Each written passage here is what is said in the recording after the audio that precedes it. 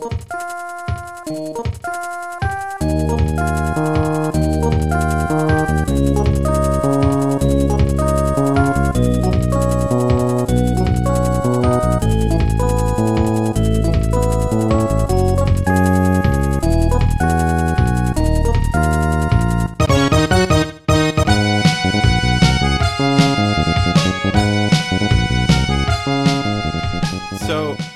I can't say that I haven't kept myself busy playing a lot of games, guiltily, as we'll lead into with this latest episode topic, as we'll be doing a future topic this time around.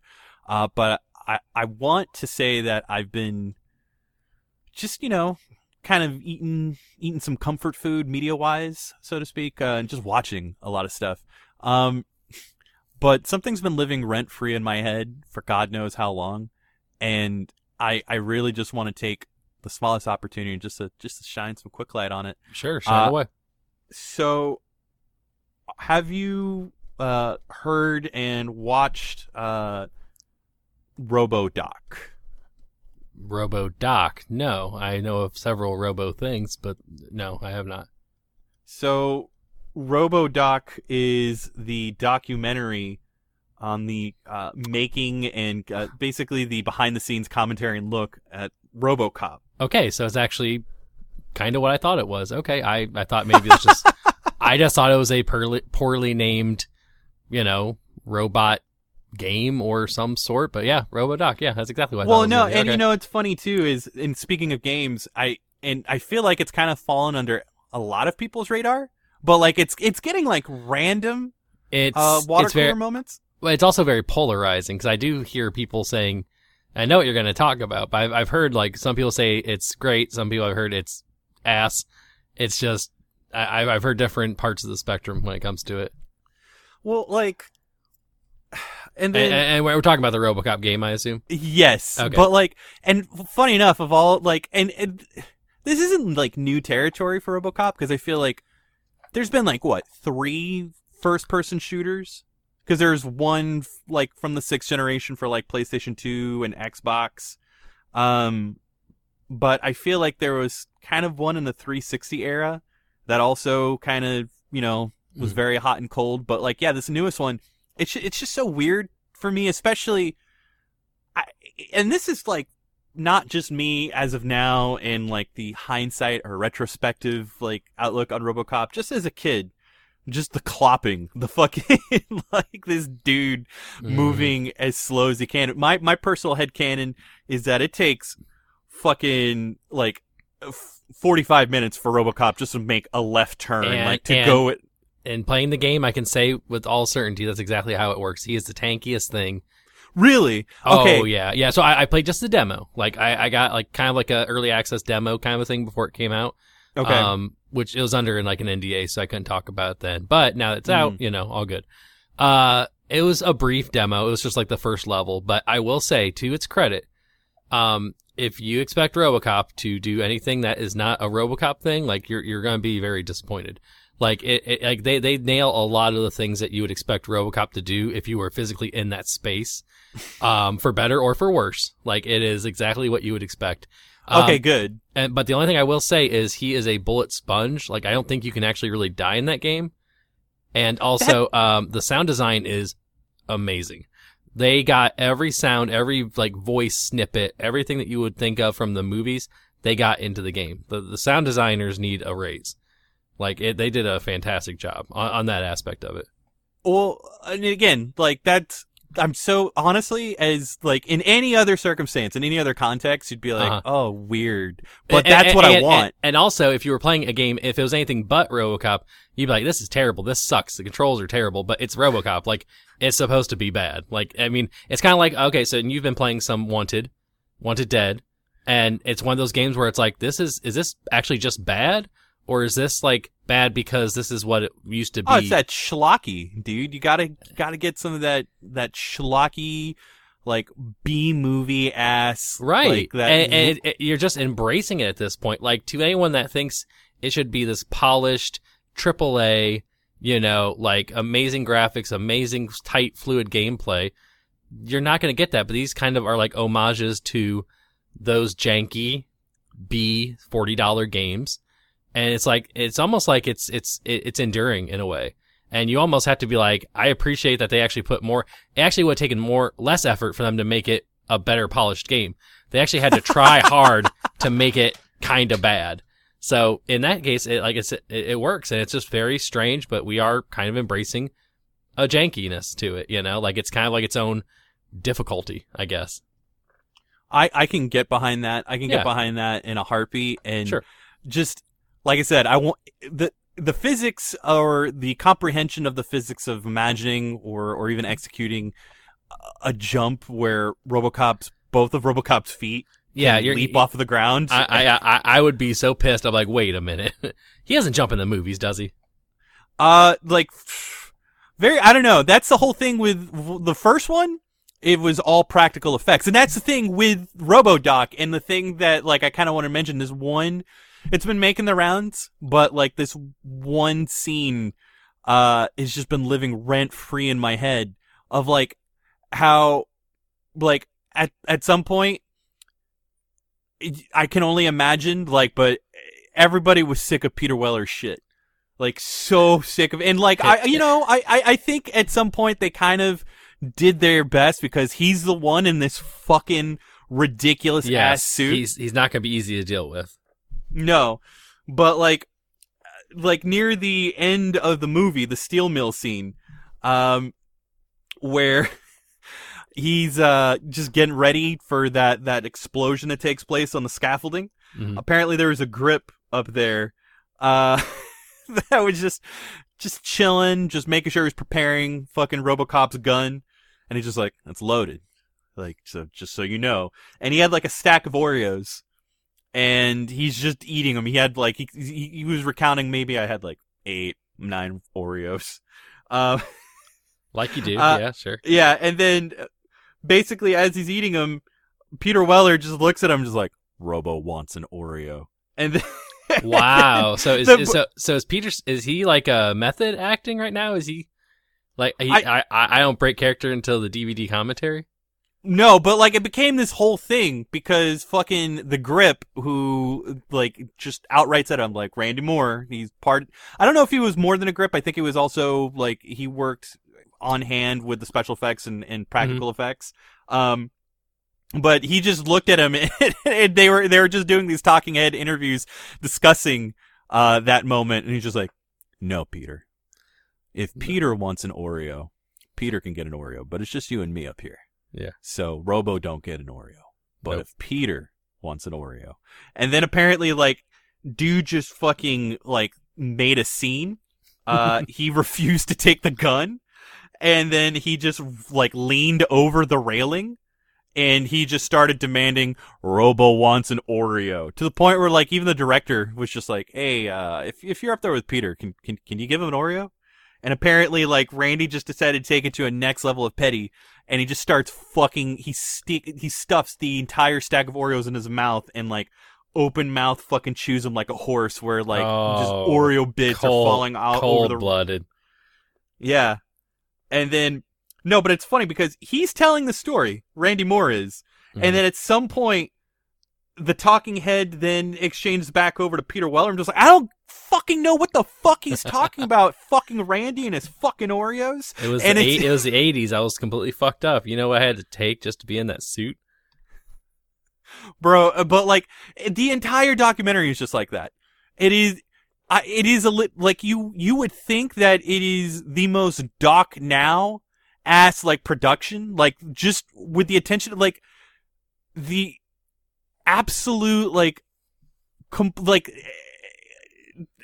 I don't know. In any other circumstance, the mockumentary of that unaware, self-aware, ironic, very acerbic, dry nonsense of the fact that they are right. discussing or otherwise working directly with the audience, and the shit that you see with Office, What We Do in the Shadows, et cetera, et cetera. But in documentary now. Right. This is a legitimate documentary. and not satire at all. No. Yeah. So I highly recommend it. It's definitely given me the gaffs and the hee-haws, and it's a genuinely interesting. And now that I know what the name is, it's like, wow, this is actually a thing they made. Okay.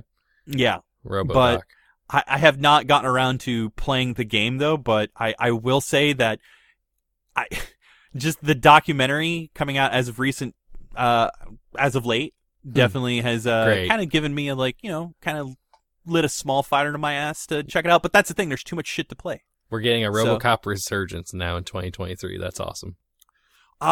Which is way more than I could say for the year that the fucking reboot dropped. Most people forget that reboot dropped. It's like shit. a Mandela. Holy fuck, dude. Like, I had this, like, glass-shattering moment when you said that. Like, in case of emergency, break glass. But it was like, we were keeping it sealed away for a reason. Like, I forgot that was a thing. Now I remember. It was bad, dude. It was bad. It was so bad. Colin Farrell? Am I Colin Farrell? I think? Or no. No? Yes, no, I remember because it was the same year that the Blade Runner remake also came out. Oh, well, we know who did better in that year. Yikes. Yeah, dude. Well, speaking of not having such a hot year fiscally, and emotionally, spiritually, like just all the vibes, we are going to... It's going to be a Bummer Town episode, but we're going to, try to have a candid, respectful conversation. And kind of, I don't know, at this point, you're going to hear the words unionization a lot. You're going to hear the word the term human rights a lot, workers' rights. Right. And at this point, we'll get to it. I'm also just, my blood's kind of boiling too with, fucking the Game Awards just being around the corner and some of the nonsense that's already kind of snowballing downhill. Yeah. With that. So it'll be a fun show, folks. I promise. Bitterness will be had, but it's probably deserved and warranted. Mm-hmm. Mm-hmm.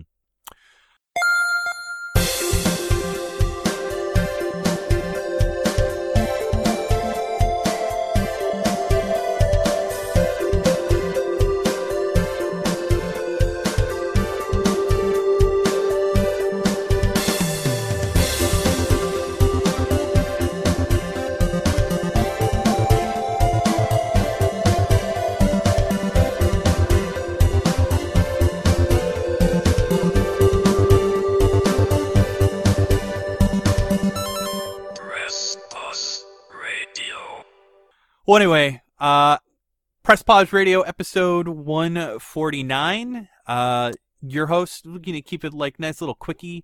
It's just Andrew and I. Yep. We are, at this point, I don't really have any holiday plans. My holiday plans at this point kind of consist of putting away more work, toil, and trouble at the day job, and publishing some videos and some reviews. Gonna try to get in the swing of realizing that we can now regularly stream again. So Harfest, my Saturn crashed on me last night though because it overheated. Did it? Oh no. Well, it just made me realize because I don't think I've ever played it for like more than an hour straight. Right. And I was getting so close to the end of that fucking game. So I ordered a new power supply unit to be thrown in because it was my ODE Phoebe Saturn. So some of them capacitors may have finally hit their limit. It's working fine now, but like it was feeling pretty hot, pretty toasty. But yeah, no, I'll have to come up with some more games to stream. I'm just waiting on a couple more cables to arrive because I finally got my 4K HDR Elgato unit, and kind of testing the waters for getting a USB-C connection, getting that 4 gigabyte data stream per second. Make sure I can get all them bits, get all them nits, every pore, every fucking wet, slimy detail. That's just the age of HDR now. Everything's wet. I'm not, but still, just because you can doesn't mean you should. Yeah, I think it works well for some games versus others. The one thing that I'm not really a fan of when it comes to that I still have to like kind of acclimate myself to with HDR displays is at any point that there is a static black on screen is everything. It just looks like your TV screen's covered in sand. That grain. I haven't noticed that. Well, I have HDR. I don't know. It might just be my settings. I don't know. Yeah. But it's also quickly learning like which studios can and can't do HDR. Square fucking cannot. The HDR to them is just literally everything is just set. Like the lighting is just set to on fire, like surface of the sun. Like I played like recent examples that I did not do well. Crisis Core Reunion, Forspoken, Strangers of Paradise. Every single one of them are terrible with the HDR settings. Like I think Forspoken was probably the most tolerable. And I did it at the lowest setting, which is just, I don't know. Everything's just a game of margins at this point. So I don't even know what the fuck I'm trying to enhance or improve anyway. Have you seen those comparison shots for Last of Us Part 2 remastered? Yeah. I kind of, I was already like, yeah, that makes sense. We get some lint now. Again, just because you can doesn't mean you should. Yeah, and that's going to be a topic for another episode later down the line. Kind of a hot topic as well. Yeah, we're hitting the ceiling at this point, and I think the sooner we accept that, the sooner that, like, I don't know. You might want to we might need to get James on that one. I just had a conversation with him today about The Last of Us 2, and he was like, just call it like Game of the Year edition or something. Like, call it something else. Like, why are we still doing this remastered thing? It just doesn't make any sense at all. Like, he was pretty salty about it. It's so marginal. It's so like, yes. I don't know. In terms of like graphically, but from what you were telling me with some of the features they're adding, I mean, content wise, I'll be glad to get some of that content, but yeah, not in the, not disguised as a like fully like revamped version of the game. At this point, it's Last of Us Part 2, they showered edition. Like that's the best I can tell. So, yeah, they cleaned up edition. So how goes it with you, man? I know, me with my RoboDoc, you with your the family stuff, and the holidays are different for me, because of school things and programs, and we had to like try to figure out how to make a Thanksgiving themed costume or outfit for my youngest to wear to school, because she's in first grade, so she does like cute stuff like that, but it's like when you're the parent having to like rush around and get that stuff Sunday night before school and everything, it's a different kind of stress. Like the work stuff and the daily living stuff, that stress I've kind of come to terms with. This new stress of like dealing with like school nonsense is not good, man. Like these kids need to like just get it figured out already, because we are fighting their battles for them, and it's a difficult battle. Well, I can never speak to or otherwise emphasize to it. I can only really just speak from my personal experience of me being a child boy, little man. But yeah, the stress of Sunday evening being like, oh, I gotta do this book report. Can you help me? Yeah, just fucking find the nearest Goosebumps, kind of just skim like the first couple of chapters, and then make the rest of it up as you go, like on the back, and then there you go, Scholastic report done. Yep. No, dude, I think at this point, I don't know.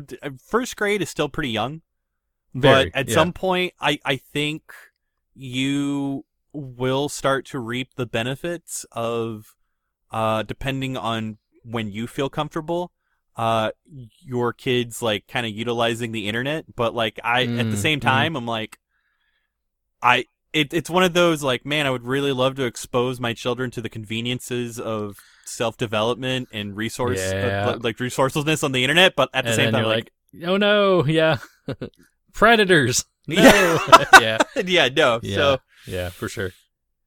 Yeah, we're at that stage still. They love playing Minecraft, which I support. I give them time to play Minecraft, on a regular basis, but it's under the strict rules that they will not go online unless I am supervising it. And when they do go online, it's only to play with one other person, and that's each other. They they play Minecraft on their Switches. They're online playing on their server, but it's only them, and that's it. So like my youngest plays on my Switch, so I'll see like friends pop up and go online. And it's like that's not me, y'all. That's if you see anyone playing Minecraft on my Switch account, that's not me. That's one of the that is kids. Me being a father. Yeah, and we have to monitor the crap out of it because they learn the mechanics of that game and all the ins and outs of it very quickly. No matter if they've even played games before, it's a very easy thing to pick up. Well, and play. and also again, and forgive me as far as the social aspect of Minecraft, I still believe is pretty limited, but depending on the various worlds that you can visit or fall into, like, I don't know, I might be confusing Roblox with, I'm fairly certain I'm confusing Roblox with Minecraft, but I feel like you just take two right turns and then suddenly 9/11 conspiracy. And well, I was going to say, like, if you're in Minecraft, you're like, oh, I'm going to join this person's server. It seems like it's fun. And you turn around, there's some big manifesto they have typed. Oh, no. Oh, no. Yeah, no, we gotta get out of here. Then you have to explain what a manifesto is, and it's yeah, they're usually not good. Mm-mm. Well, I believe, I don't know, man. I'm kind of hoping that everything else kind of slows down a bit. I know we're gonna have a topic, but do you want to like briefly just talk about like maybe like a game you've been playing or something you've been playing, just to kind of.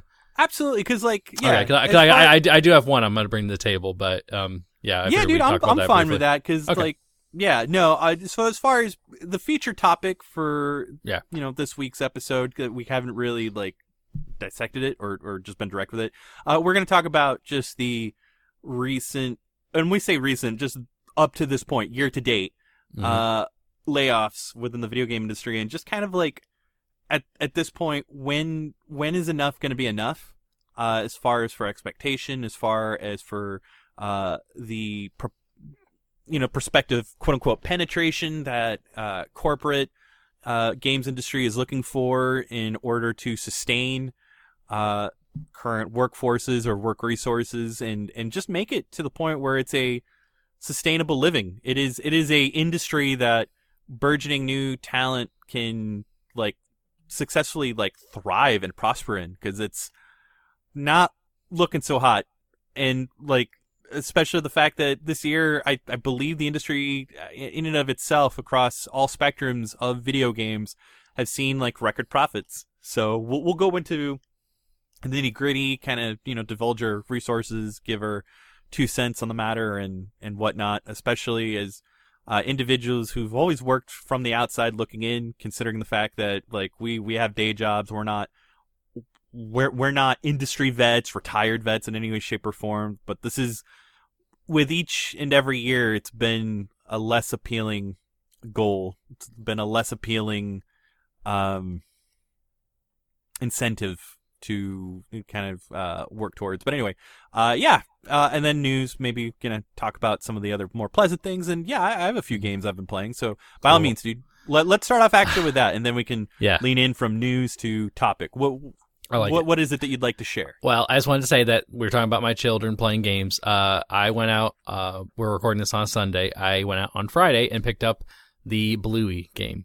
So for anyone who maybe has children that watch this show, or you may just watch it and you may not have children, it's a fantastic show regardless. It is a amazing show, teaches good life lessons. It's I don't know, it's very, very well done. And I don't know, I actually went out buying the game not even knowing if my kids wanted to play it or not. I just knew I was going to buy it and I would be able to use my kids as a patsy. Like, well, I'm just buying it for my kids. You know how these kids are with Bluey. But like, I was going to buy the game regardless. Sad thing is that I knew the game wasn't going to be good. I already knew it was going to be. It's made by the same people that basically make the like Paw Patrol games and they made the Peppa Pig games. They're just kind of like a little bit better than shovelware, but it just takes the intellectual properties that kids love and kind of just like copies and pastes it into a game and then slaps like really bad textures on top of it, like to interact with. So that's what we got in this game. We just played it the last 2 days. We played it a little bit last night, played it some today, and we technically like beat the game in maybe like an hour, 15 minutes maybe, because there's only like 5 missions you'll play through. And then you kind of like completed the objectives, but then you have to. Where's the DLC though, Andrew? Not yet, but if it's coming, I'll buy it. I know I'm going to buy it, but like I knew the game wasn't going to be good, and I was like, yeah, this is not great. It controls pretty bad. Like to actually like interact with things is kind of a struggle. Like the hit detection and things like that just aren't there. The textures look bad. It's like when you have like a cartoon. Wait, that so plays it doesn't even so if I may, is it not rendered in the style of the show as far as the animation style, or does it have that weird like that okay, so PlayStation 2 era licensing where everything's like this bubble plastic looking CG? No, approach? So what it is that it looks like the cartoon. So like you play the South Park video games, right? How like the game looks like the show. Okay, yes. Do that, but then imagine that anytime there's something you have to interact with in the game, it's like a very low res, kind of pixelated, not greatly designed like interactive piece of of the game. May I ask, what platform did you buy it for? On the Switch. Okay. Yeah. So I've been noticing because I would venture it looks the same on all the other systems. I would have to venture a guess. I don't know, man. I don't maybe. like. Okay. I've been seeing a lot of like they're like a lot of the third party stuff lately is just developers at this point are no longer. Okay, that sounds really hacky to say, so forgive me, but I am getting the impression, and I believe I have the right to say that. The impression I've been given as of late from third-party releases on the Switch, the effort is just not being put into optimize it for that's the Switch. Possible, and that's very possible, yeah, I agree. Because I will say that Sonic Superstars, it looks like pixel shit. It looks like if I am scaling my, best example, to the point where, like, say you have your Xbox 360 and you throw in an original Xbox game that was compatible, upscale to 1080p, with, like, say on your Jasper unit, and, like, the forced scaling with absolutely no integer work, no like shimmering galore, fucking screen tear. Like there's absolutely no optimization to scale something working from such a low resolution. I feel like it's the exact inverse effect where they'll develop for like PlayStation 5 or Series X or whatever, like the PC, and then for the Switch, they're just gonna downscale like existing assets, but like it none of it's clean. It's not developed in mind or for, and it's just not optimized. It looks like shit. Yeah, because I mean the actual like character designs look good, but then when their mouths have to move, it looks kind of rough. And then like say like in the game you unlock hats, and when you put on the hat, it looks like a very bad like Photoshop of a hat being placed on a character. Is it exclusive for the Switch, or does it have? No, we just end up doing it on Switch because we have more controllers for the Switch, and we were gonna play co-op, so we just decided to get it on there. I challenge you. In fact, I'd be fine to throw in like a show note link.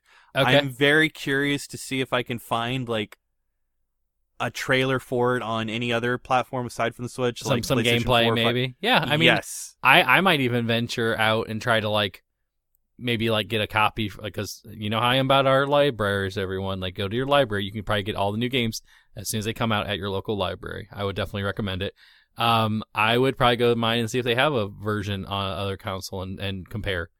No, dude, it's just because I will not buy another copy. That's not happening. But like I will try to secure one if I can. Dude, honestly, just within this last quarter, I'm looking at AEW Fight Forever. I'm looking at Mortal Kombat 1. Dude, Mortal Kombat 1. Wow. Johnny Cage looks rough. Yeah, dude. Not the rigs, all of them. They did not get like another pass through. Like that was just very much like, it's on the Switch, it'll sell. Like that's the vibe. Because Yeah. like, and I feel like that's even more the case because when you play first party stuff right now, as of late, it is gorgeous. It is very much like playing to the strengths. Like, I talked about it on the first Heartfest stream with Wonder. Like, Wonder is one of the most gorgeous games that released this year, and it's on the Switch. But like, there was a very acute attention to detail around where and how it can really give that sense of vibrance, that pop. Mm-hmm. So I can only imagine how it looks even more so on the OLED model. But yeah, no, I'm very confident it is super just because it's on the Switch. On the Switch. Okay. All right. Yeah, we will look into that further, and we'll see. We'll come back on an episode here, and we'll touch back on it. But other than Bluey, anything else? Yeah. The other one I was going to mention, and it's a Game Pass game. It's also available on PC. I don't know about PS5. But I know it's on PC and it's on Xbox. It's a Don't Nod game called, I'm probably going to butcher it, but I think it's Jusant. Jusant. I saw that. Yeah, it's nice. It was kind of like, we've been talking about just kind of like these like comfort food games where you kind of just like play and enjoy it, and there's not a lot of stress, and it's just like a nice warm blanket you get to, kind of interact with. That's what this game was. I played it over the course of a few nights, and it was a joy. It really was. It was. I mean, the concept is the story kind of tells, or the world that you're kind of in kind of tells the story. So the gameplay mechanics are, you're climbing up this mountain, and it uses kind of weird, kind of strange comparison. Did you play the Astro game on PS5? The pack-in game? A little bit, yeah. Which to me just kind of feels like a gauntlet. Just a gauntlet level, like that kind of reminded me of all the bonus levels from Super Mario Sunshine. Like, let's just use various platforming obstacles and mechanics. Yeah. So there's one in particular where you're like in this kind of like monkey suit, and you jump up and you grab on these like little like rock, like almost like you're rock climbing these ledges, and you kind of like swing from like ledge to ledge. You use your left bumper for left hand, right bumper for right hand, and you kind of just like shimmy up by grabbing on these things, Oh man, and know what that reminds reminds me you do kind of like of? a jump to like get to higher elevated areas. And And stuff let me like that. guess. And if you're in order to jump to higher areas, you got to like hold down both triggers to kind of propel forward. Kinda like you'll have to look up and then kind of like hold down for a bit and then release, and all the while you're still like you're like kind of hooked into the wall. Like you'll hook in like you are rock climbing, and then as you go further up, you can kind of like add little like hooks that kind of like extend your, like, so if you fall, you're not going to fall all the way down to your actual like first hook in. You'll have a few that you've kind of established to kind of keep your progress, but you do run out of ropes. You can't go too far without getting like, to a place where you can like get your rope back. You use the environments, like the wind you'll use to your advantage sometimes to like jump and get to higher platforms. There's environmental things that can kind of prevent you from getting from spot to spot. But you were saying, so it's very much like what? The Donkey Kong game on Game Boy Advance and DS, the King of Swing games, where it moves in that's how traversal's all very much vertical, and it's very much using the shoulder buttons. And where left, I mean, and that's really only like the mechanics that are in the game. That's all it's really involved. But it's just like getting to a point by the time you get through the game to like where you've gotten it down to a T. Like how to kind of finesse those controls to like pinpoint accuracy, and like the physics of like swinging a rope just the right way to get to another area. Like by the end of that game, you feel like you could actually go climb a mountain. I wouldn't recommend it, but you feel like you could probably figure it out because you've just done so much of this like traversing, and as you're playing through the game, the story is being told by like letters that you're finding in the world, by things that were left behind. So you're very much like finding out what happened here as you're trying to progress up. And there's no like voice dialogue at all. So it's all implied through the letters you'll find, the story that you're telling through the world, and just facial features of like your character, the protagonist, just trying to figure out what's going on. And I don't know, I got these weird like Ico kind of vibes when I was playing it, for sure. And I don't know. It was really a joy to play, and I would love to go back and play more. I unlocked quite a few things in my initial playthrough, but you can go back to each chapter and try to get the unlocks that you missed. But I'd say it's a fairly short game. I'd say 5 hours should probably get you, there and back, like a 5 or 6 hour game through, gameplay. At least in my experience, like kind of broken up through a couple of sessions. But I enjoyed it. I think it's like $20 retail, something around there. Okay. It was fun. It wasn't too challenging. It had spots where I was like, kind of like, ugh, I can't get this jump right. But a little, effort, and I got through it pretty well. So, it's, and funny enough, I feel like I reviewed a game that kind of reminded me of that, and I'm trying to remember the fucking name of it, and it's driving me insane. But it's instead of climbing or just ascending a mountain, you are sailing, and it's just this it's a very slow moving game though, and like it's not Sea of Solitude, because that's the one everybody it came before Sea of Solitude, and it very much reminds me of Wind Waker, like the sailing and moving, except it feels very aimless and it's not great. And I know I reviewed it for the site, and it's gonna kill me to like forget about or like just not remember it. But it'll come to me at some point. But as far as a game that's kind of sunk its hooks into me, that I've also was planning to like do a impromptu review of, because I have a bunch of little reviews that I'm trying to publish. I just recently did Bomb Rush Cyberpunk, which definitely grab that game if you are a fan of Jet Grind at all. If you like were as disappointed with Jet Set Radio as I was and most every other fucking kid in the early aughts, when like you probably bought an Xbox just for it, just because you're just like, this is the closest thing I have to Dreamcast 2, fuck it, then let me assure you, Bomb Rush Cyberpunk will absolutely scratch that itch and then some. And it does a really fucking good job. And I go into some pretty lengthy details, but needless to say, it's one of my personal, like, fucking grab it. And I'll definitely go into more detail when we do Golden Zonkies. But a game that I've been playing that just kind of came across my feeds, and everybody was just like, this fucking, like, it just sunk its hooks into me. And it did the same for me, is Void Stranger. Have you? It's on Steam. Okay. It is a very trippy game. But it is. Ooh, so it's interesting. It's got like a Sokoban element to it, except the Sokoban element is platforming versus pushing. I mean, there are boxes to push and stuff, but really, what you're trying to do is just get through each floor, which is a puzzle, and you have these limitations as far as the tiles that you can move forward in a upward, downward, or left or right direction. It is overhead perspective, top view, 2D game. You cannot, basically, with it, in any direction you push, you move the character in that direction. So you cannot basically change direction in place. Mm-hmm. So you have to work within a limited space to kind of navigate. You are able, you get at the very start of the game, a staff that allows you to essentially swipe a tile, but later you find out it can be really any object, including the exit.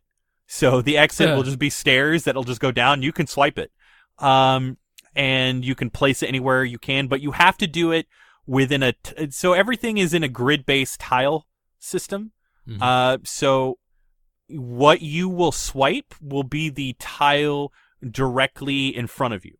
So if you wish, for example, to be able to swipe a tile in front of you, then you have to be able to approach it within a pattern and trajectory that allows you to hop forward. It's all basically like the movement's all hopping, but you can't just, again, turn in place. So you have to be able to coordinate the movement, whatever cycle you're planning to do in that movement, to be able to stay right in front of the tile that you need to then swipe and then you can place it over like any sort of pit or gap. You can create your own bridge so long as you have enough real estate to move upward, downward, and around. And it gets a lot trickier because at some point the tiles then become essentially one-stop tiles. They're represented as glass tiles that will only support your weight. Once you're on it, the moment you leap off of it, it disappears, it shatters, and now like that path isn't behind you anymore to go back to if you need to. So you really have to deliberately make the right movements. But you could swipe those too.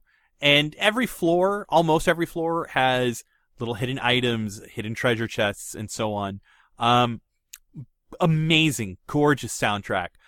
Really weird ass story it's told very much in media res, where you're just this mysterious woman who's just going towards this dungeon, grab the staff, shit goes down, and then when you inevitably die, because the game does not explain anything, it's all trial and error. It's all very much like play. Yeah, dude. And like, I will say this, and I don't want to spoil a whole lot, but it very much betrays what conception you may have as a player on things that you can do, like things that you have the ability to swipe and rearrange. Like, it's very much, gosh dang it.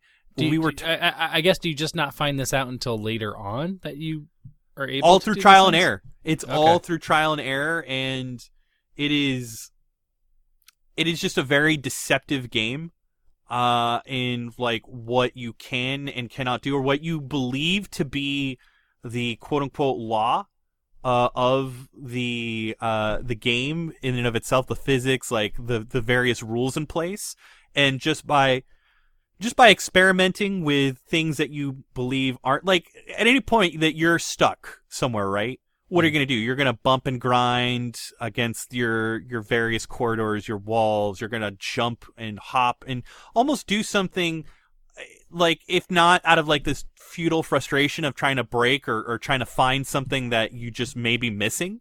Right. Here, I feel as though the game kind of rewards your efforts for doing something like that, to like kind of, again, really get nutsy and butso with it. And you know, there's one other game that it kind of reminds me of that also took that approach, just not right away. Again, it was very paced. And god damn it, it's really escaping me now. I'm so sorry. I normally don't go into an episode this half cocked. It was a trading card game that had the creepy visual Inscription. Yes. Depending on how yeah, like it's not what it seems to be. Right. But where Inscription kind of, you know, lays that down for you through subtle clues. Mm-hmm.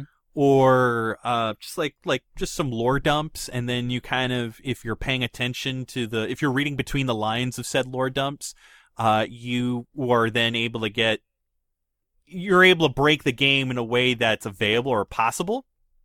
Void Stranger very much behaves that way, and I don't want to spoil it. It's just being able to realize that I was able, like I said, really, have fun with that staff.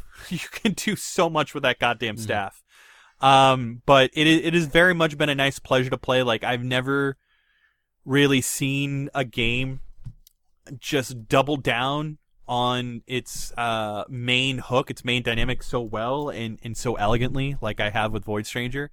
And it is also one of my personal picks for Game of the Year. Like, there have been so many good fucking games, which only makes, again, the main topic at hand all the more frustrating. But absolutely, I'll tell you one thing. I definitely think that it's far more deserving of being nominated and recognized as a indie game of the year, as opposed to fucking Dave the Diver, which, again, no slack on Dave the Diver. Like, that is also a pretty neat fucking game. However, would you consider Nexon independent, my dude? I would not. Yeah, exactly. But why is it nominated for Indie Game of the Year? So I'll tell you the truth, because I didn't know necessarily who even developed or published that game. It's kind of like when, just to kind of talk in beer snob, it's like when Anheuser-Busch makes a craft beer and they market it to be where like, oh, this is a craft beer. Yeah, this is an independent craft beer.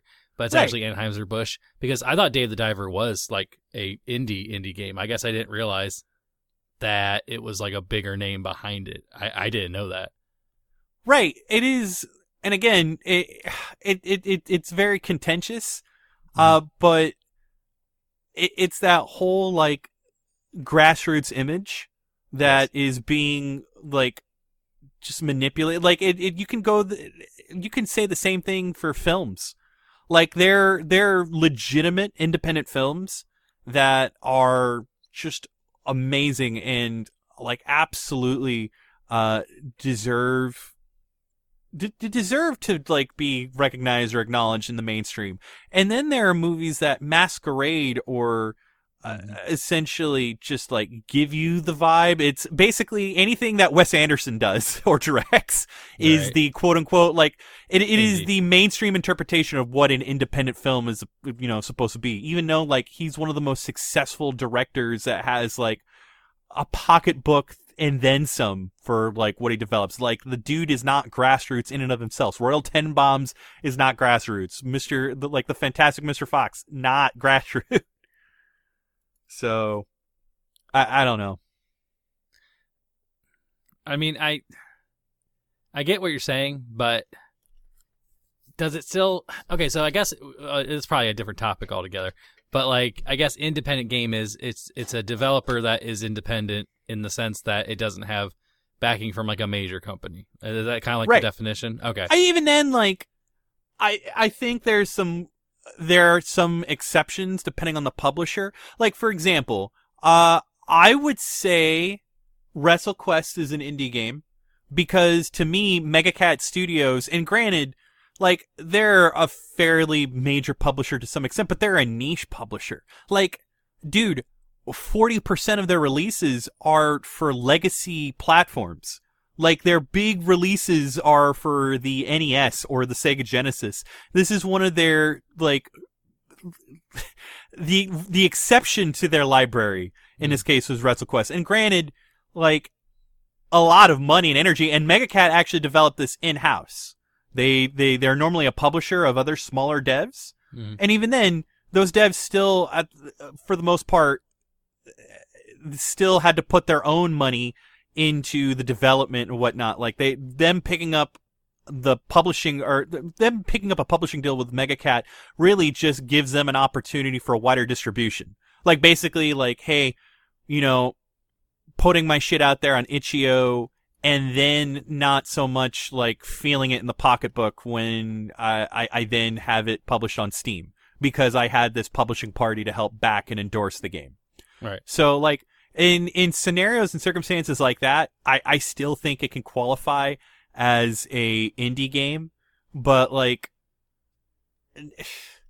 nah, man. Like, I'm not saying you need a fucking Kickstarter or you needed some like crowdfunding like backdrop to really just give you your indie game credentials, but fucking Dave the Diver knows what it's doing. It is like absolutely.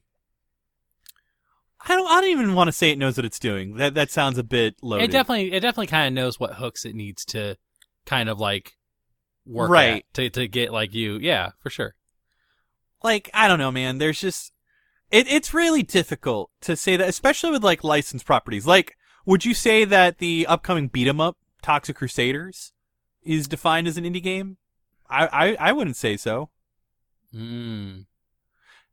Like, that's tough because I think just in terms of like who's making the game though, I feel like it is, but I guess because it's because a property is behind it, but that's such a like obscure property though, I know, yeah, dude. Like I said, like I don't want to split hairs, but like at some point, looking into the weeds, like there are legitimate like indie darlings that really came out. But and let's be fair, is the Game Awards really a place where we need to celebrate independent games?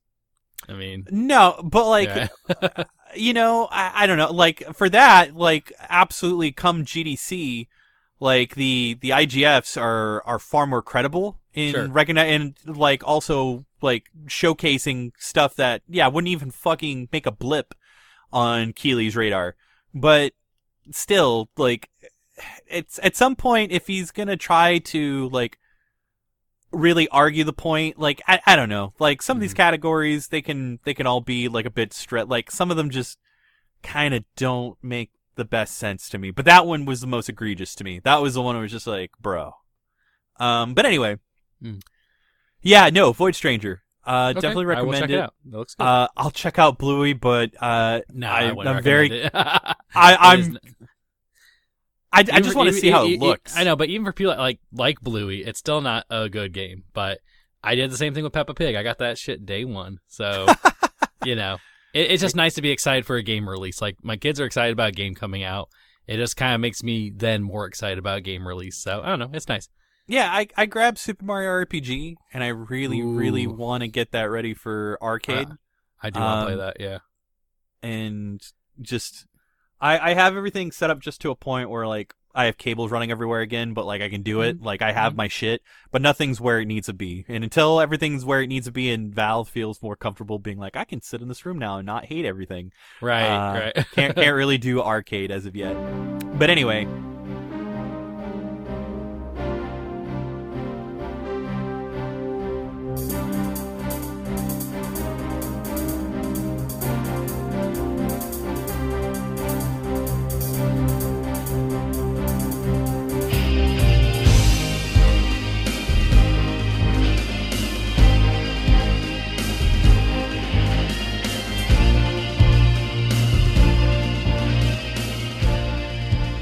Yeah, news-wise, kind of slim pickings. I mean, well, okay, so 3 things that I think we can touch on real quick, and then we can definitely move on to the future topic. Speaking of independent and kind of, doing it for yourself, I do want to call to attention the debut of Aftermath. Much like what we saw with a lot of the people leaving Giant Bomb to do Nextlander. We have seen a lot of the folks who were laid off from Gawker, from Kotaku, just go and do their own thing. And I am super stoked for it. Again, the primary people being Gita Jackson, Luke Plunkett, Riley McLeod, Chris Person, Nathan Grayson. Basically some of the folks that really made the main brunt of, of Kotaku's work staff. And then they are working on a subscription-based model, but I think the subscription-based model isn't the entire means of how they publish and distribute their media content. It is just kind of done as a more premium level. I mean, until the point where like they may need to lock everything within a paywall. But basically try to do a lot of cursory stuff, make it available, and then if you want access to all of it, including their podcasts or any video coverage, it is essentially going to be all done through a premium subscription model that I do not know. I believe it's all in-house too. I don't think it's like set up with Patreon at all. Which is also, normally, I mean, everybody at this point kind of has their, well, I would say Giant Bomb still has like their inclusive memberships. They have a premium, yeah. But the only downside to that is if you listen to their podcast without having premium now, they just barrage you with ads. It's kind of a bummer. I mean, hey man, they got to eat. I know. And I'm only saying that because, I had premium for a long time, and then I couldn't really justify the cost. But I think that if they usually have their annual sale at the end of the year, I would say Reichert's doing enough there now, and Jeff Grubb obviously being the force that he is, like we've known for a while now what he's capable of doing. Right. And not speaking anything less of the other ones involved there, but those are just the ones that we kind of grown to know. They've kind of taken what, and this is from a Giant Bomb fan from a very long time ago. I was just reminiscing about the E3 couch interviews, from years past. Right. I think they had big shoes to fill, and I think they're embracing like the idea of Giant Bomb, and they're kind of making it their own. Right. And I think that they've kind of come a long way, and I definitely support what they're doing currently. And I'll probably still throw premium. I think now that I'm starting to see they're not trying so hard to be what Giant Bomb was, but they're trying to do something. They're doing their own thing at this point. Yes, they're really optimizing like the people involved. Like Mike, especially. I'm on board for it, for sure. Yeah, dude. Like Mike Minotti also like getting involved as well, and just Grubb and Reichert and Jan. Yeah. I will say that there are some folks that I wish were still a part of the fold, but I'm just happy that like there is like a semblance of like what I appreciated out of Giant Bomb. And even then, like again, it's giving opportunities to like Nextlander, and now we're seeing Aftermath, and Kotaku is still doing what it's doing for what it can with like the folks involved. Jess, I think, is just doing her thing back with Voidburger again. So I don't know. But I don't know. It is nice to see. I'm here for it. So 2 mini consoles, one not necessarily a mini console, came out, or one is planning to be out soon. And I believe it had like it had like its beta model out, and now the production model is essentially going to be the thing. But that is the Zenki Sharp 68,000 mini production model, and essentially, if you've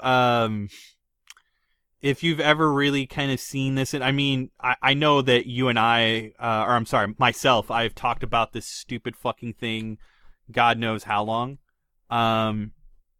It is the Rolls Royce of 16-bit hardware. It is, like it is essentially what Capcom used primarily as their development platforms for. I know Final Fight, Street Fighter, like a bunch of their like CPS1 games, and they did also have versions for the X68000 that were essentially the definitive versions. So I believe it's actually. Okay, it is out. It released actually in September, so apologies. So no, the newest one would be the Atari, but they are planning to release some more compilation releases that are licensed, like basically old. It's basically like the closest analog that I can think of is the Neo Geo X that Tomy did in conjunction with SNK, where it does come packaged with some games. And then you can purchase additional SD card size. They're basically SD cards to plug in and play within its proprietary emulation model. But the thing that separates it doesn't have like a mini, portable variant that you can take with you like the Neo Geo X did. It is very much a open source deal where it as long as you and the companies, the loose language, you supply the ROMs for it within however you can from a quote unquote legal standpoint. We'll just leave it at that. It should basically run them because it is basically the licensed operating software and architecture of the Sharp 68,000. The thing that basically makes this cool is that it was always dump truck fucking expensive to get it back in its day, and it's even dump truck expensive now. This is something I thought I can get relatively easily when I did go to Japan with Val, and that turned out to be a big fat pile of shit. No, like even the junk models that I did come across were easily over $1,000. And even then on the secondhand market, Ooh. yeah, you're going to be looking at $1,000. But even then, let's just say ideally you are able to get one, and it is like, you have it within your grasp, and you can even, there are several different emulation options as well. There's even like, because it has such a niche and strong presence within like the retro gaming community, there are re-releases and like, booty floppies that you can get, but some are officially licensed through Beep. The thing that also makes it a pain in the ass is that unless you're using the proprietary monitor that came with it, excuse me, to get any proper visual output, you are going to need a multi-sync monitor, and it needs to be a damn good multi-sync monitor. And even then, it's not gonna always play games very well. Like my 20L5, I could run it through a series of accessories and peripherals, but because it works in a really weird 15 hertz to 32 hertz, like shit that you wouldn't even really see from a consumer set, it may, like, let me just put it this way. The core for it on the Mister, is still like a fucking pain in the ass. So here, it's just like, you know what? Fuck dealing with all that. Do you have a monitor with an HDMI port? Cool. You can just plug it in. You're good. Yeah. So unfortunately, while it's a couple $100 and like that's super, super, super kosher in comparison to the real thing, it is already sold out. It's already going for secondhand value, so that's a bummer. But hopefully, seeing it's already quickly kind of depleted its initial run, I hope Zuiki kind of picks up on it. I said Zenki earlier, apologies, Zuiki. They kind of just recognize it and hopefully get another wave out of production real soon. It's available on Amazon Japan, but I'm sure you can probably also find some, reseller listings on eBay. The other console that came out was the Atari 2600 Plus, which, so far, it's had some initial updates, and while some games haven't had the best performance compatibility-wise, it is getting constant updates. In fact, the initial compatibility list that Atari came out with, they have since made other games compatible. It's basically some of the more intensive late generation games that use more chips than the initial, like basically they're including additional hardware that isn't native or already included with the Atari 2600 is going to be incompatible, because a lot of it, again, it's all software emulation. But like Ed, for example, like he's running like a Retron N77. This is far more authentic and probably far more optimized for the kind of performance that he's looking for. And then here's the thing too, it can play 7800 games. Now, I think one of the biggest issues is the fact, because it can't play like the more intensive or enhanced games, that kind of cuts out a lot of the homebrew shit, which there's some amazing homebrew stuff. But at the same time, like, it has a USB-C port. It's being supported actively by Atari. It will likely see better enhancements and updates to whatever software system it has for the emulation to hopefully increase compatibility for a lot of that stuff. And again, Atari also purchased, while I understand that in that purchase several homebrew titles did fall off and are now currently in the Pirate Bay of accessibility, Atari purchasing Atari Age and still endorsing and offering financial backing and official support for continued homebrew releases,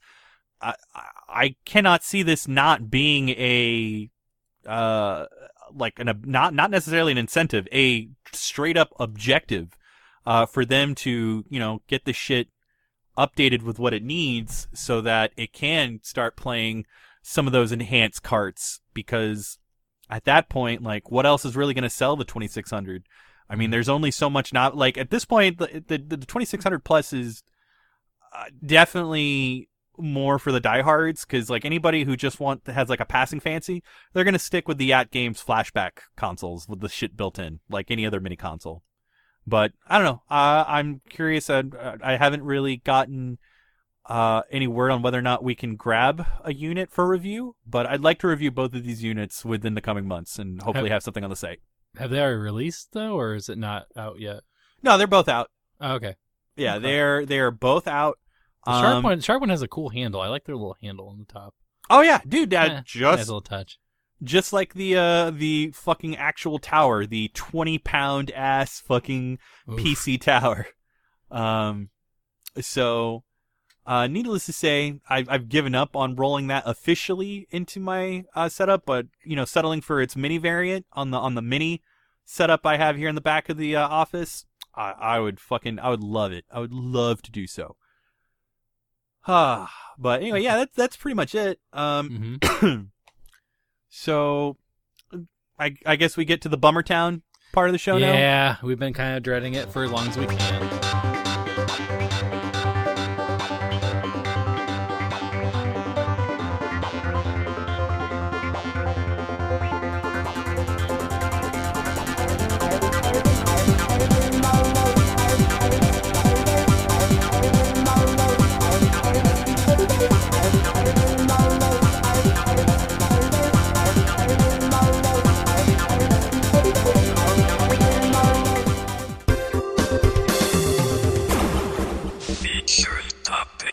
Yeah, so, all right, if you were to give me a rough estimate, and again, this is being sourced, and it could be very well outdated. I could possibly pull up something a little bit more relevant to discuss, but just as of August, let's just say, which isn't too far removed, just like 60 days ago, right?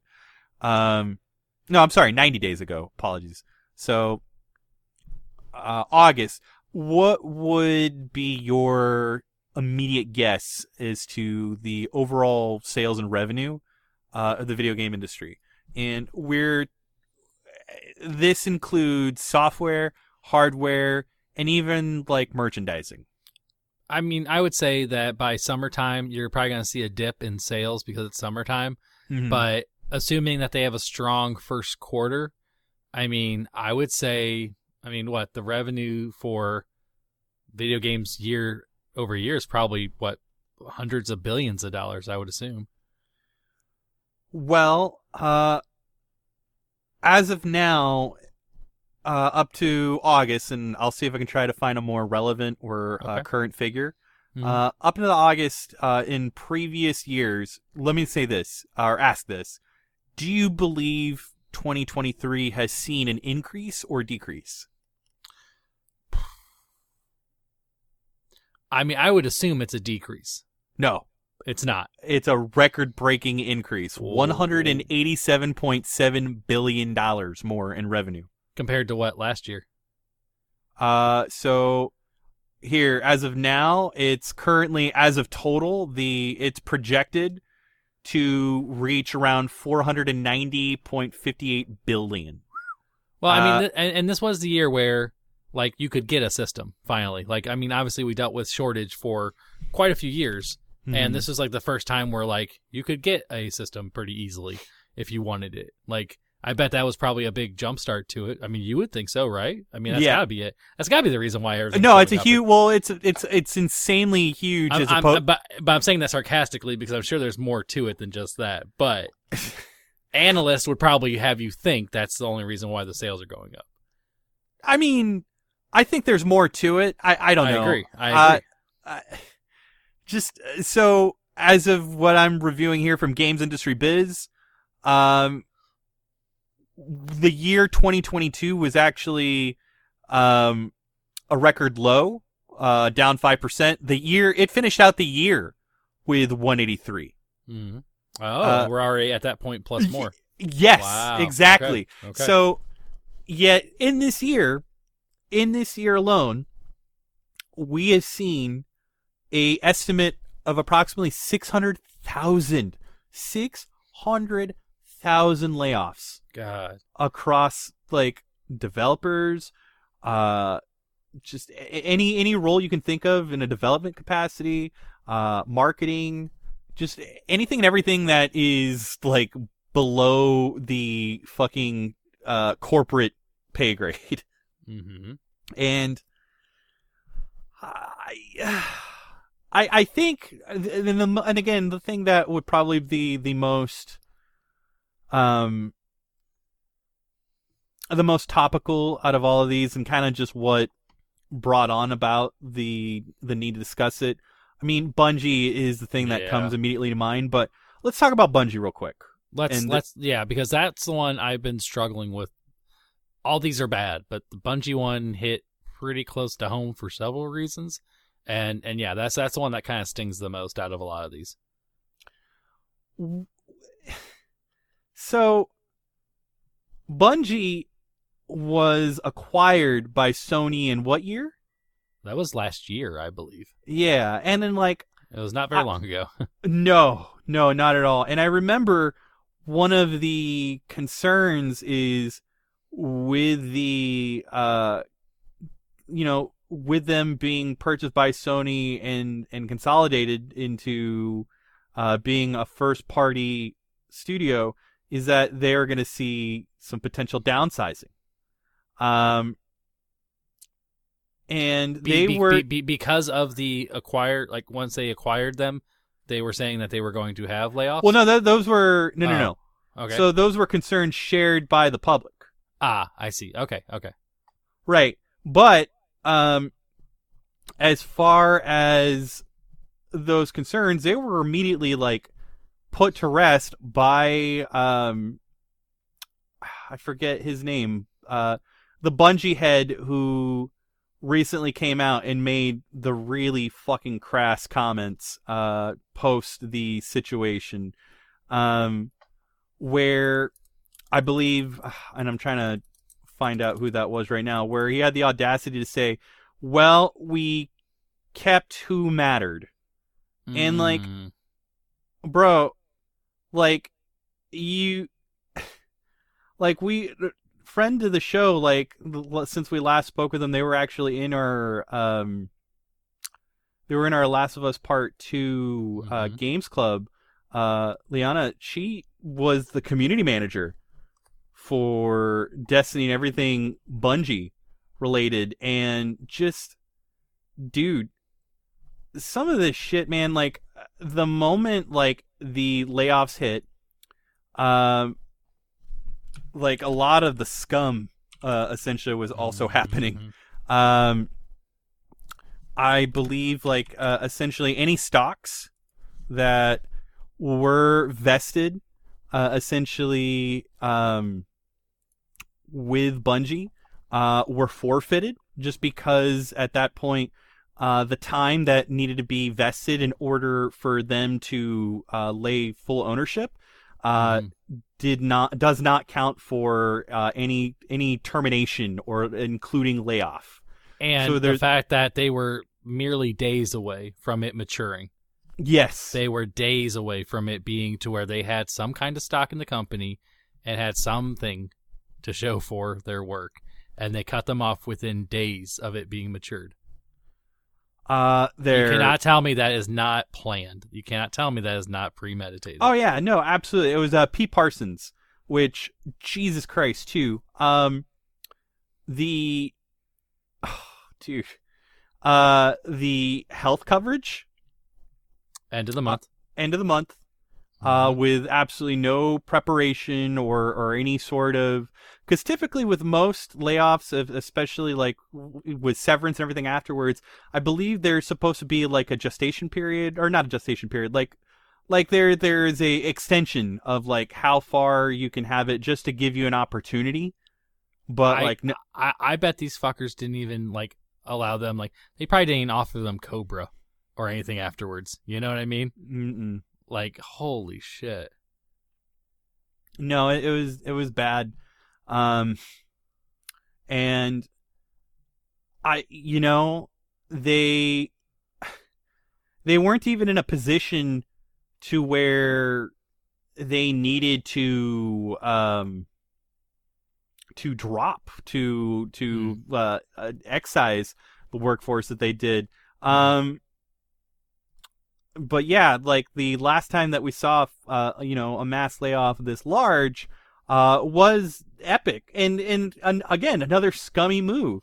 Tim Sweeney basically decides to dig his fucking heels in and like make his beef with Apple a thing where essentially dude just couldn't own up. Like, it's not like he didn't have the fucking the profits to pony up. Not to say that in and of itself that, perhaps Apple, like there's some slight merit given that it's Apple, and after everything they've amassed, that perhaps the publishing fees are a little crude. But like that's for someone who's not in the position of Epic to really make that claim, to stake that beef.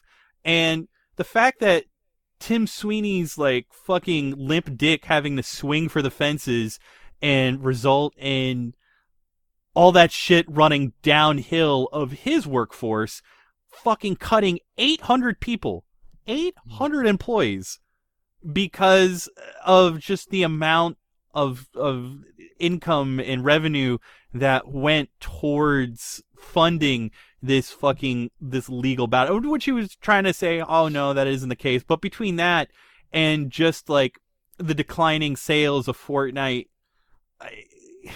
yeah, dude, at some point, it's just gonna get worse before it gets better. Like, I don't know. I don't know if I have any other words other than like. I mean, I have a few. Please, by all means, because I'm at a loss at this moment. Well, and it sucks. And like I said, the Bungie one hurt the most because I'm a pretty devout Destiny player. I've obviously had my moments where I stopped playing for a bit, but I always tend to come back from time to time. I always, pick up the newest expansion. I always pick up Destiny-related content when it's available. Like, I might not be a consistent player week in and week out, but I still am like a Destiny player, and I support it. To see someone like Hippie basically get like tossed to the curb after, she really spearheaded a lot of accessibility within the games industry, and also like for your own company. Like, she spearheaded a lot of accessibility, initiatives for Bungie. And it was all fine and good when Bungie had to show that as like a talking point, or here's, an article about how good we're doing for the optics of it. And it's all fine and good until, and granted, I get it, man. Like, we've all been on the chopping block before. If you're not a senior person somewhere, if you're low on the totem pole and you don't have seniority, you're the first to go. It sucks, but that does happen. But the fact that you let all these people go, even though you had just started hiring again, like a couple of months prior to the layoffs, like, your projections were off, like, poorly. Like, why hire all these people when you knew that you're going to take a hit in revenue, you're going to take a hit in, player dedication to your game? Like, you did all this, and we kind of see now a lot of it comes to light. That they say that it's because, people speculate it's because of the Sony acquisition. Sony had nothing to do with it. This is a Bungie move, 100%. Yeah. So you got acquired for probably a large amount of money, made these massive projections that you couldn't follow through with. You talk about Marathon being your next big hit game, and then you take a lot of the staff from Destiny to go work on Marathon, and then you leave Destiny kind of high and dry. What do you expect people were going to do? They started bouncing off your game because you didn't have content for people to enjoy. And I will be honest, being a Bungie, being a Destiny player, they were starting to get back to form. They were starting to talk about things. They were starting to try to fix what they had did in the game. They're trying to make it better for their players. And Lightfall, maybe not the best expansion they've done, in recent memory, but like, they were having conversations. They were talking to the community. They were trying to get things back on track. But because the boneheaded moves of the higher ups made them lose on projected what they were going to make, at the end of the year, they just said, well, we fucked up, so let's cut these jobs. You need to have more fiscal responsibility if you're a higher up in these positions. Mm-hmm. And you need to be like thinking about your communities and your staff, because your staff is a part of your community. If you want to do right by your community, do right by your staff. And, you know, and it sucks because I do want to play Destiny because it's a game I've played since 2014, 2013. Oh, yeah. But I don't want to play it because feel like I'm supporting something wrong. And, you know, it as far as, like, the consumer aspect of it, like, just us looking in and... But we ourselves, like, do we not feel slimy and dirty when Absolutely. we support things? And it sucks because that is a, like, and we should be making that stance. Like, we should be saying, I'm not going to support you if you're going to do these things to your staff and these people. It's one of those things where really, like, in terms of making sure that you are ethically funding, like, endeavors and ventures within something that you care about, like, it goes back into the Hogwarts Legacy game. That's a good point. Yeah. You know, there are devs there that I'm sure were just trying to do what they can given the situation to make a game that people would like to play, not being like shrouded in all the controversy of the person that, you know, that just had to be a fucking dickhead and right.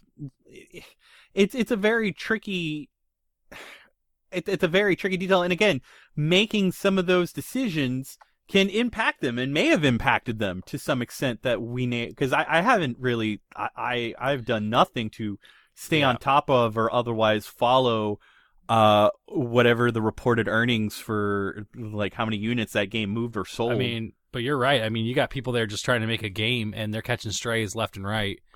You know, it is a very good point. Like, and that's the thing too. Like, it feels like these, you know, companies that are laying off these people, they're just, you know, they're just there for the enemy fire. Like, they are, you know, they're there to protect the higher ups, you know, like they're expendable. Oh yeah.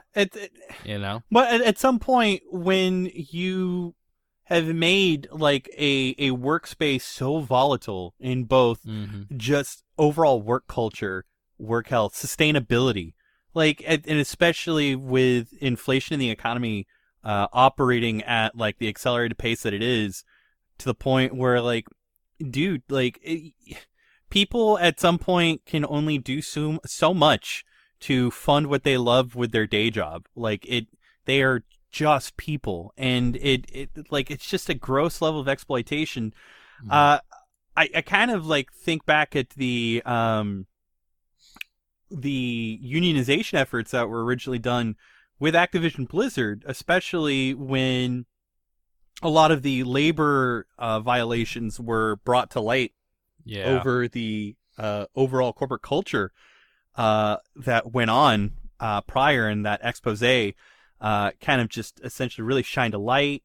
And then Kotick, of course, was just trying to get his fucking pound of flesh and then bounce, and he still got to, the piece of shit.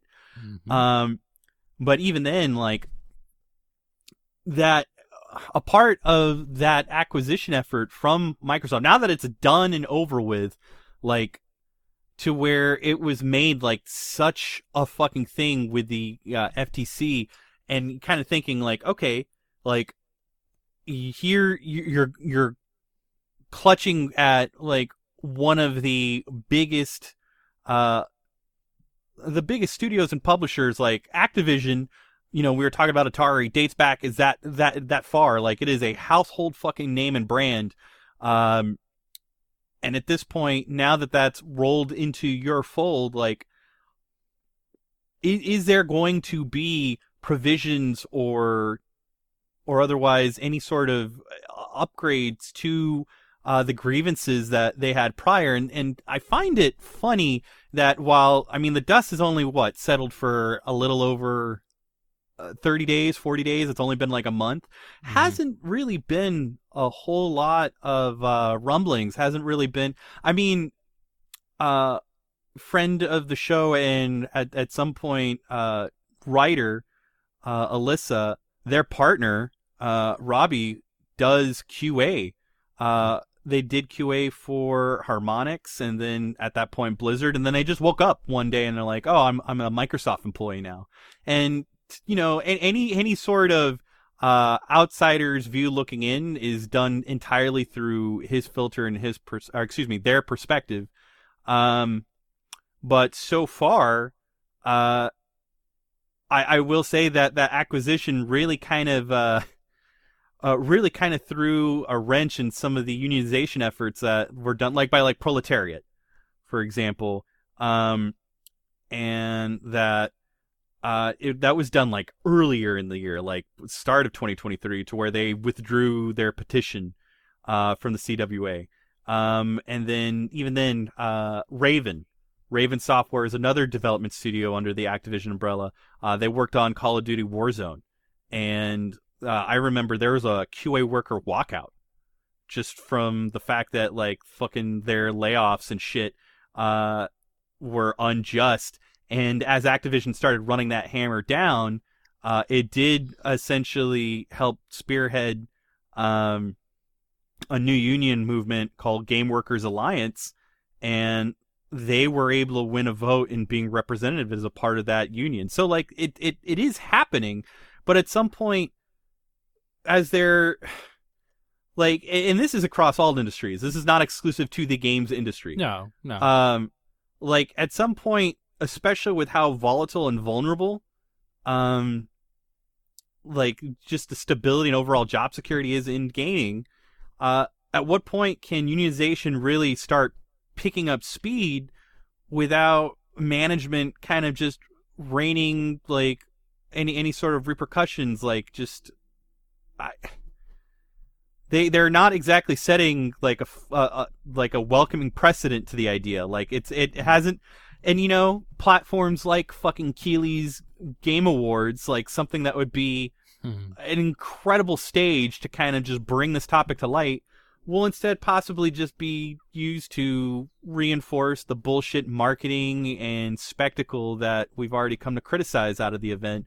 Or, you know, just him giving more fellation to Hideo Kojima. We don't know. So I feel like something like that is a event to celebrate games. I don't really feel like celebrating. I feel like lamenting a lot of the things that have happened. I don't necessarily feel like this is, and you're right, they could take that as a stage to like fight for a lot of things, but he won't do it. It's career suicide. That's the thing.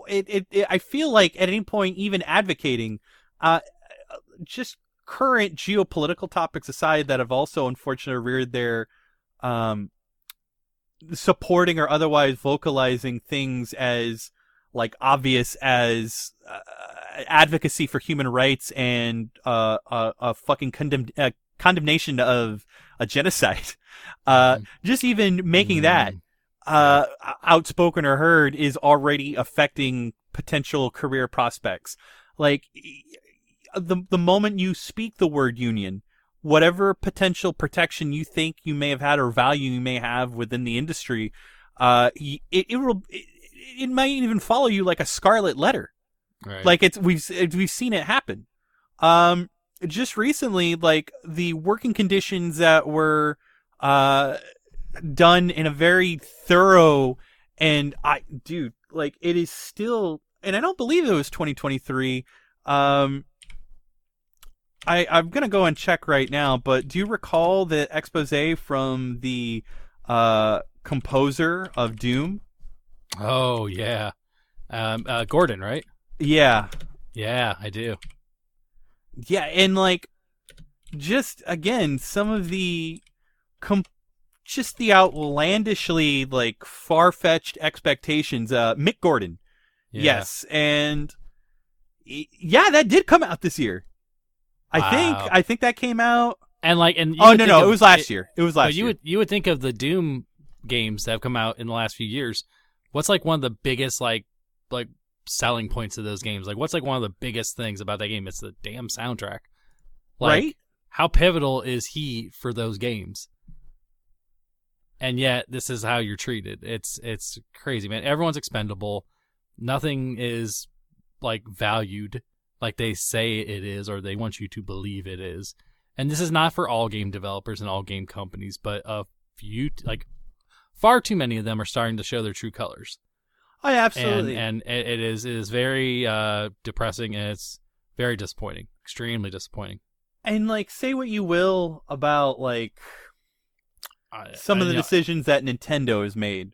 Right. But like, seeing just like gone are the days of where Nintendo had fallen behind its projections, where it had not attained some of the goals that it set for itself. The immediate response was not to excise its precious workforce. Like, the higher ups just simply took a fucking cut. Pay cut. Yep.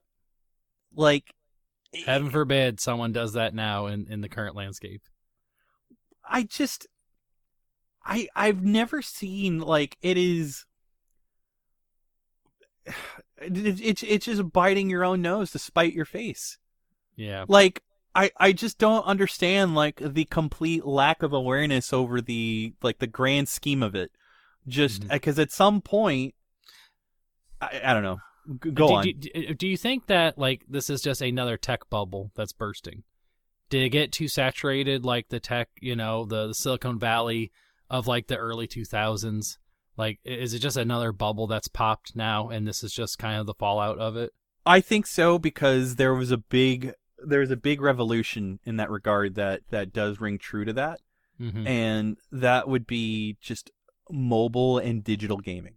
The moment that mobile games reached a penetration of selling and making near, if not more, than AAA releases, and the fact that it also became a space that was soon invited other major players, like, where it was mostly like the C tier, if anything, or like the licensed stuff from some of the major development and publishing studios, like your Capcom, your Sega, your Activision, your Electronic Arts. Like, they all soon came to follow. And even then, like, just this year alone, speaking of acquisitions, Sega fucking... I still find it really weird, given with Sega and the fact that, like, Sega currently has Atlas. And it's, like, not one of the hottest times to acquire Atlas. Or just have them in your fold. But they also recently acquired fucking Rovio, the studio behind Angry Birds. Wow. I kind of just thought Activision owned them at this point. I felt like they owned all mobile gaming. No, they bought Rovio for $775 million.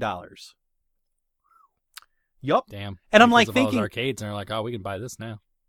And I'm just like, how, bro? Like, but they did that this year, in the year 2023. I can't even think of not the year that, like, the Angry Birds, like, that. I think that's, like, the most relevant Angry Birds has been, is the movie. Just yeah. Like, unless there's something we don't know, like. Maybe there's a market out there still that we're just not aware of. I don't know. Dude, like, it... But just between that, Atari is now acquired Digital Eclipse. So the making of Karateka, which is also, like, goddamn, and, like, that's going to be another topic for another episode. We were talking about wild documentaries. That's the other wild documentary, except it is a documentary game. It is interesting. Yeah, like, it's more documentary than game, but, like, during certain chapters where gameplay is discussed or featured, you're engaging, you're interacting with making it go. Yeah, like, it is cool. I have words to say, but yeah, just their, work behind that. Between that and Atari 50, like, Wade fucking pulled the trigger. He was just like, nope. Like, that, and, like, it's just weird seeing Atari making the big moves that it's making, but it goes to show that, they're far, well, I don't know, who knows, we could wake up tomorrow morning and learn otherwise, but fucking, they're, far more solvent than, previously expected between, like, the new hardware, and a lot of the new releases that they're shepherding. I think what I kind of want to, like, look at is, with us closing out 2023, and unfortunately the year is still young enough to where we can see more heartbreak within, like, the holiday season. a lot of the blockbuster games that we were kind of anticipating, because like it's fucking November. Like this month has flown by. Super Mario RPG, the remake, Alan Wake 2. I believe the newest Call of Duty is out. Right. Any others that I'm missing that are still on the horizon? No, I think that's most of it for this year, honestly. Yeah, between that and then Wonder, Sonic Superstars, of the current releases, Spider-Man 2. Yeah, Spider-Man 2. For sure. And I mean, Spider-Man 2, like Insomniac's already made some recent waves there. And then Sony already felt confident enough to just promote and market the Slim, which, oh man, you want to talk about it before and after? That's just like where you really got to squint. Yeah, like where?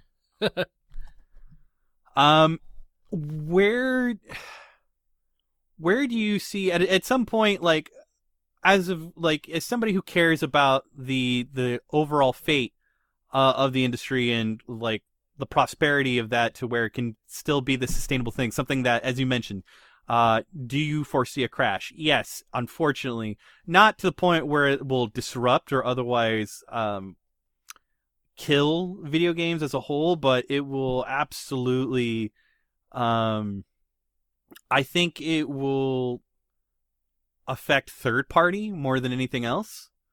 And I don't know. And not only that, if you're asking whether or not it's going to be this all at once thing, no, this is absolutely going to be a doomsday clock sort of thing. And I believe the hands are moving closer to the midnight just by virtue of the fact, like 600,000 layoffs in a record profit year. Right.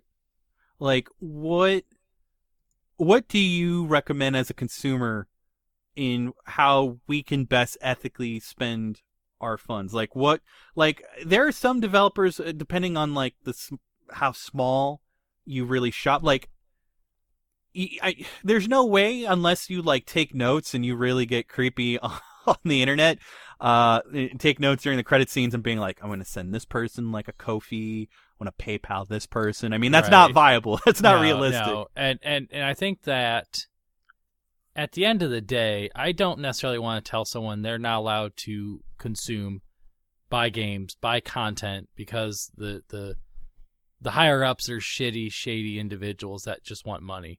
I think that we're in a day and age where we need kind of everything we can get when it comes to like having some kind of like normalcy and having something to look forward to, something to embrace, something to get excited about. I don't want to take that away from people. What I do think we can do as consumers is a couple things. I think that obviously support these the people that are affected and the people that are still in the industry, support their right to unionize. Make that a focal point. And I think that it's just like how we got tired of saying thoughts and prayers for so many years now. Like, it does no good.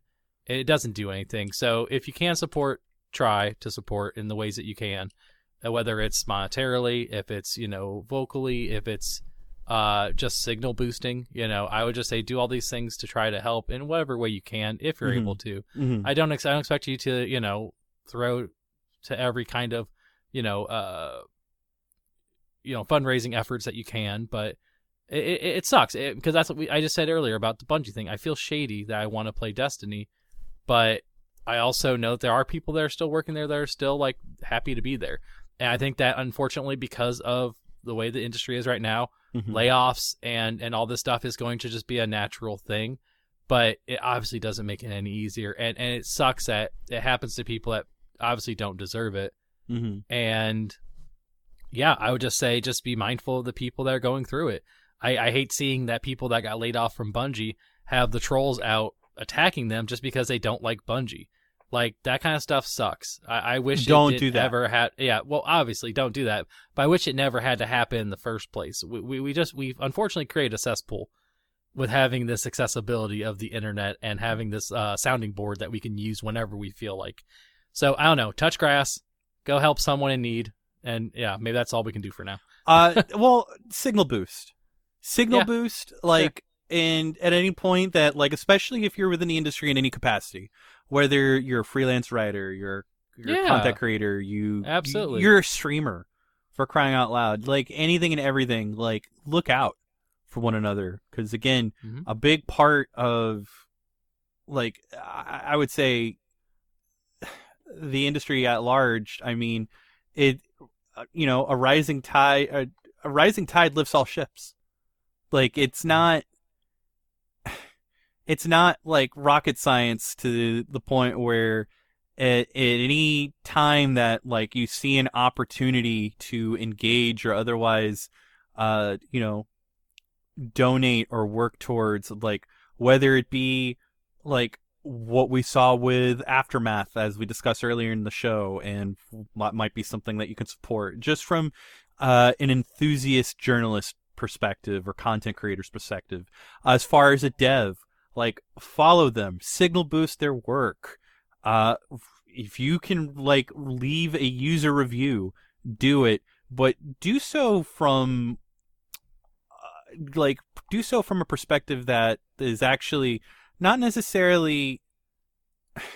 It's really difficult to kind of highlight the individual efforts of, like, the team. I mean, you can acknowledge it and do so, but while, again, a review should be geared towards, like, the actual software in and of itself, like, acknowledge the people behind it.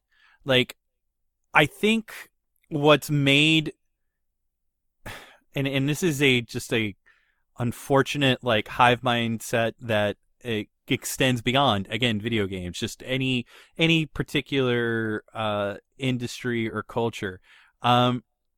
Really just adopt the idea that the things that you love and enjoy took a person to create, that they were created by someone.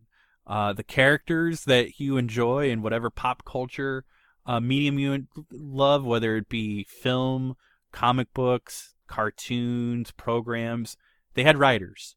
They had actors, they had, like, and even then they had the in-between. They had the glue, so to speak, that held that stuff together, like the intertwining network of individuals that, regardless of, like, how small of a role you believe they had, like, their involvement is what helped you get the opportunity to consume said piece of media. So when you are reviewing, or otherwise when you are critiquing, when you're signal boosting, when you're discussing just games or content of any kind, talk about the people who made them, and, like, make sure that, like, learn about it. Do so just for your benefit, and who knows, like, maybe, again, it can lend an entirely new appreciation. He doesn't necessarily need to stop at, like, the main bigwig heads like Neil Druckmann or Tim Sweeney or fucking John Carmack, or, like, I can go on, like, Will Spencer, like, all of the various names. And then, I think there is another piece that I'm not necessarily qualified to speak intelligently or from a qualified position. However, I think I can safely just signal boost it, and, like, that's what I should do in my part. But to really, really help the industry, like, thrive and just progress as a career and as an overall medium, like, be more inclusive to women, to people of color, to or any other walks of life, to LGBTQ community, like, to, like, really just expand that palette. And there was an excellent piece done by Alyssa Mercante just as recently as last week, just, like, challenging you, please name a woman. And I'll be honest, there's definitely some challenges that I face, like, immediately Rebecca Heineman comes to mind, and forgive me, Ghostwire Tokyo, and I can't even remember her name, Nakami, I believe. I think so, yeah. Yeah, dude, like, there's definitely, like, some labor of effort that you can take there that I promise you will, excuse me, absolutely be of benefit to, I don't know. And also, I mean, in doing so does probably take you and a lot of people out of their comfort zones. Same with enjoying and embracing stories that are being told from different perspectives, like LGBTQ stories and things like this that are being, these narratives are being told in games, in books, in movies. Like those are things that, same with embracing those creators who present those and provide those. Embracing those stories is also a big part of giving them the exposure they need. Don't be afraid to, look into these things. And I know, for a lot of people, it might be, something that's hard to embrace initially, but I think we're all better for it when we do. Yeah, exactly. Like, I still think about, like, PC Gamer just doing the 30-year celebration feature for their magazine, and not a single woman. So, real food for thought. Definitely recommend that piece. It was very eye-opening, and again, just do your part to be inclusive and signal boost and recognize people and recognize the importance of their contributions. And again, I'm not saying go find their email address and send them, like, PayPal them or Venmo them. I mean, unless they put it out there and you feel like so inclined, fuck it. Like, you have that. But what I'm saying is, if there's an opportunity for you to do a little bit more positively, I think that's the best thing we can do from a consumer standpoint, and just stay educated and vote with your dollar. If you don't want to play Destiny and you don't feel, by all means, do what you can in an effort to, like, voice dissatisfaction over what Bungie did in that regard, right. And then how Epic is being managed and what it's doing. And that's greatly, I really found myself, with me upgrading and updating my PC, really found myself kind of just exploring the Epic web store and just kind of seeing, like, opportunities to use their platform instead of Steam. And now I'm just like, not so much. Let's all just be on itch.io, unless they did something wrong. Did they do something wrong lately? No. Okay, we're good for now then. But we're watching you. I'm all about itch.io. Like, as far as just for, again, the stuff that, like, Steam has trouble letting in. Yeah, itch.io is doing, like, fundraising stuff for people. Like, they're doing all right so far. Maybe that's where we should be going from now on. Or Humble. Like, they're options. By the way, just educate yourself, and if you're a step in, if you're kicked in and you're in that inception role of, like, finding yourself kind of feeling lost in the industry, do what you can and support your colleagues, and I promise, like, it'll come around. But yeah, I think that's pretty much it for this topic that we can really, like, I'm good. Yeah, I think so too. It's just, it's a sad thing to have to talk about, but we're just, that's where we're at now. It's unfortunate, becoming too much of an occurrence now. Unfortunately, but hopefully, I don't know. Here's to finishing strong, and then we can move on to the Golden Zonkies. And there's plenty to talk about for the Golden Zonkies. I am a lot. I still have to catch up on too. So. Yeah. All right, episode end. It is. There we are.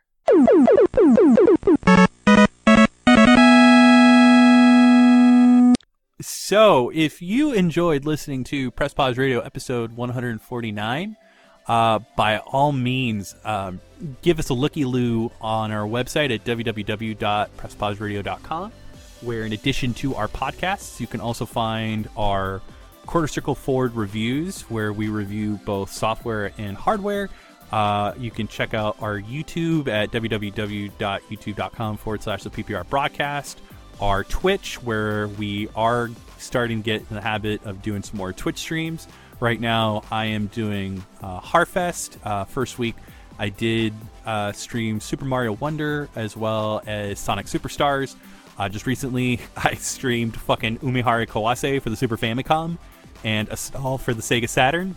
Goddamn Umihara Kawase. That used to be like a real stupid once upon a time when George thought he could be a speed runner. The kid, nice. Oh dude, it was a reality check. I got past the dreaded seahorse level once in a span of like an hour and 20. So, but for all those who watched, appreciate it.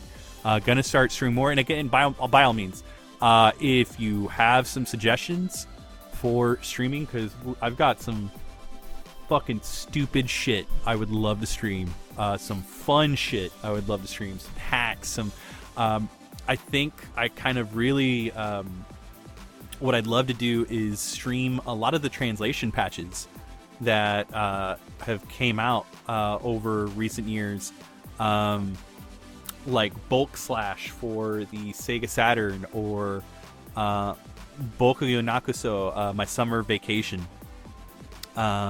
which that just got released for PlayStation 2. Excuse me, and trying to see if I can get that running. And then Renihiro, the for the Dreamcast, which was supposed to get a Xbox port that got canned, but the Renihiro title still released in Japan, and unfortunately never got a localized release. That's available. Fucking, I don't know, and like just some other fun shit. The Atomis Wave games.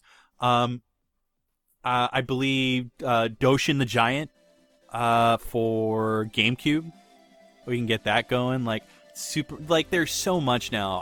I would love to do, and then of course, a lot of newer stuff. Like I don't know about Like a Dragon Gaiden, but I would like to do Yakuza Like a Dragon and kind of see if I can challenge Millennium Tower for a stream. I thought about doing that because that is literally the only thing I have not done in that game. I've fucking gotten every other goddamn trophy. Nice. So, just some stuff. As far as reviews, Bomb Rush Cyberpunk came out. I will have a review on Air Twister, as well as Super Mario Wonder, Sonic Superstar, Lies of P, which, Jesus, that is in my humble opinion, the most slept-on Games Pass game right now. Wow. Okay. It is. I will say this. That is the Souls game made for Andrew. We'll see. I tried playing some of the demo when it first came out, and it didn't really catch me. So I don't know. Maybe I'll give it another shot, though. Give it another shot, because I think it's... I think the difficulty is reasonably geared. And that it gives you a load of opportunity to kind of grow and flourish in a way that doesn't feel like you're just mashing your head against a wall. Like, and even then, sure, like it's not going to have like the Elden Ring accessibility of just like, fuck this, I can go do something else. It is very much still linear, but I think it's paced and done really well, and it has a really, really interesting premise. I again, total slept-on game. I had no expectations for this game, and I cannot recommend it enough. But yeah, there's going to be reviews for that. I have some features as well that I'm currently ironing out for Late to the Party. Kind of want to do the Delicious Last Course because it's been something that like has been very difficult to kind of cover and write my feelings on. But that, again, as talking about like accessibility of the games industry, that development studio, despite the financial backing of Microsoft and even then some of the like will it or won't it work, to the point where the studio, made up of two brothers, they took out 2 goddamn mortgages to, again, put in the remaining funding and backing. We are now at a point, Cuphead has a wide merchandising deal. It's successful across all platforms with physical copies. A soundtrack that is forever celebrated. A fucking Netflix cartoon show adaptation. Like, it is sitting pretty. But, like, the gamble. You know what I mean? Like, not necessarily to say that every game should deserve to, like, you know, receive such accolades, but, like, I don't know. Again, something to kind of hang your hat on, kind of think about, mull about. By the way, loads of content still coming to the site. Ed is working on some new Bullet Heaven. He just recently did a few Arcade Archive releases that you guys should definitely check out when you have the opportunity. Sean's also got some features in the pipeline, and again, we're gonna try to workshop some more content, especially now that we can do a lot more video stuff, to see what we could bring you guys, and also need to kind of expand and look at what we can do with the Discord, and kind of invite you guys all more in it, because I'm ready to shut down this stupid forum that we've never used. Yeah, forum's been out of commission for a bit, just kind of stays there. Yep. Yeah, I agree. Discord would be a nice opportunity for people to jump in if they feel the need to. Well, that said, this is Georgie Boy Zax, and Robo don't get no Oreo. But if Peter wants an Oreo, Peter can have an Oreo. And this is Toast. Play the Bluey game at your own risk, and also, again, go to your library. Yeah, absolutely.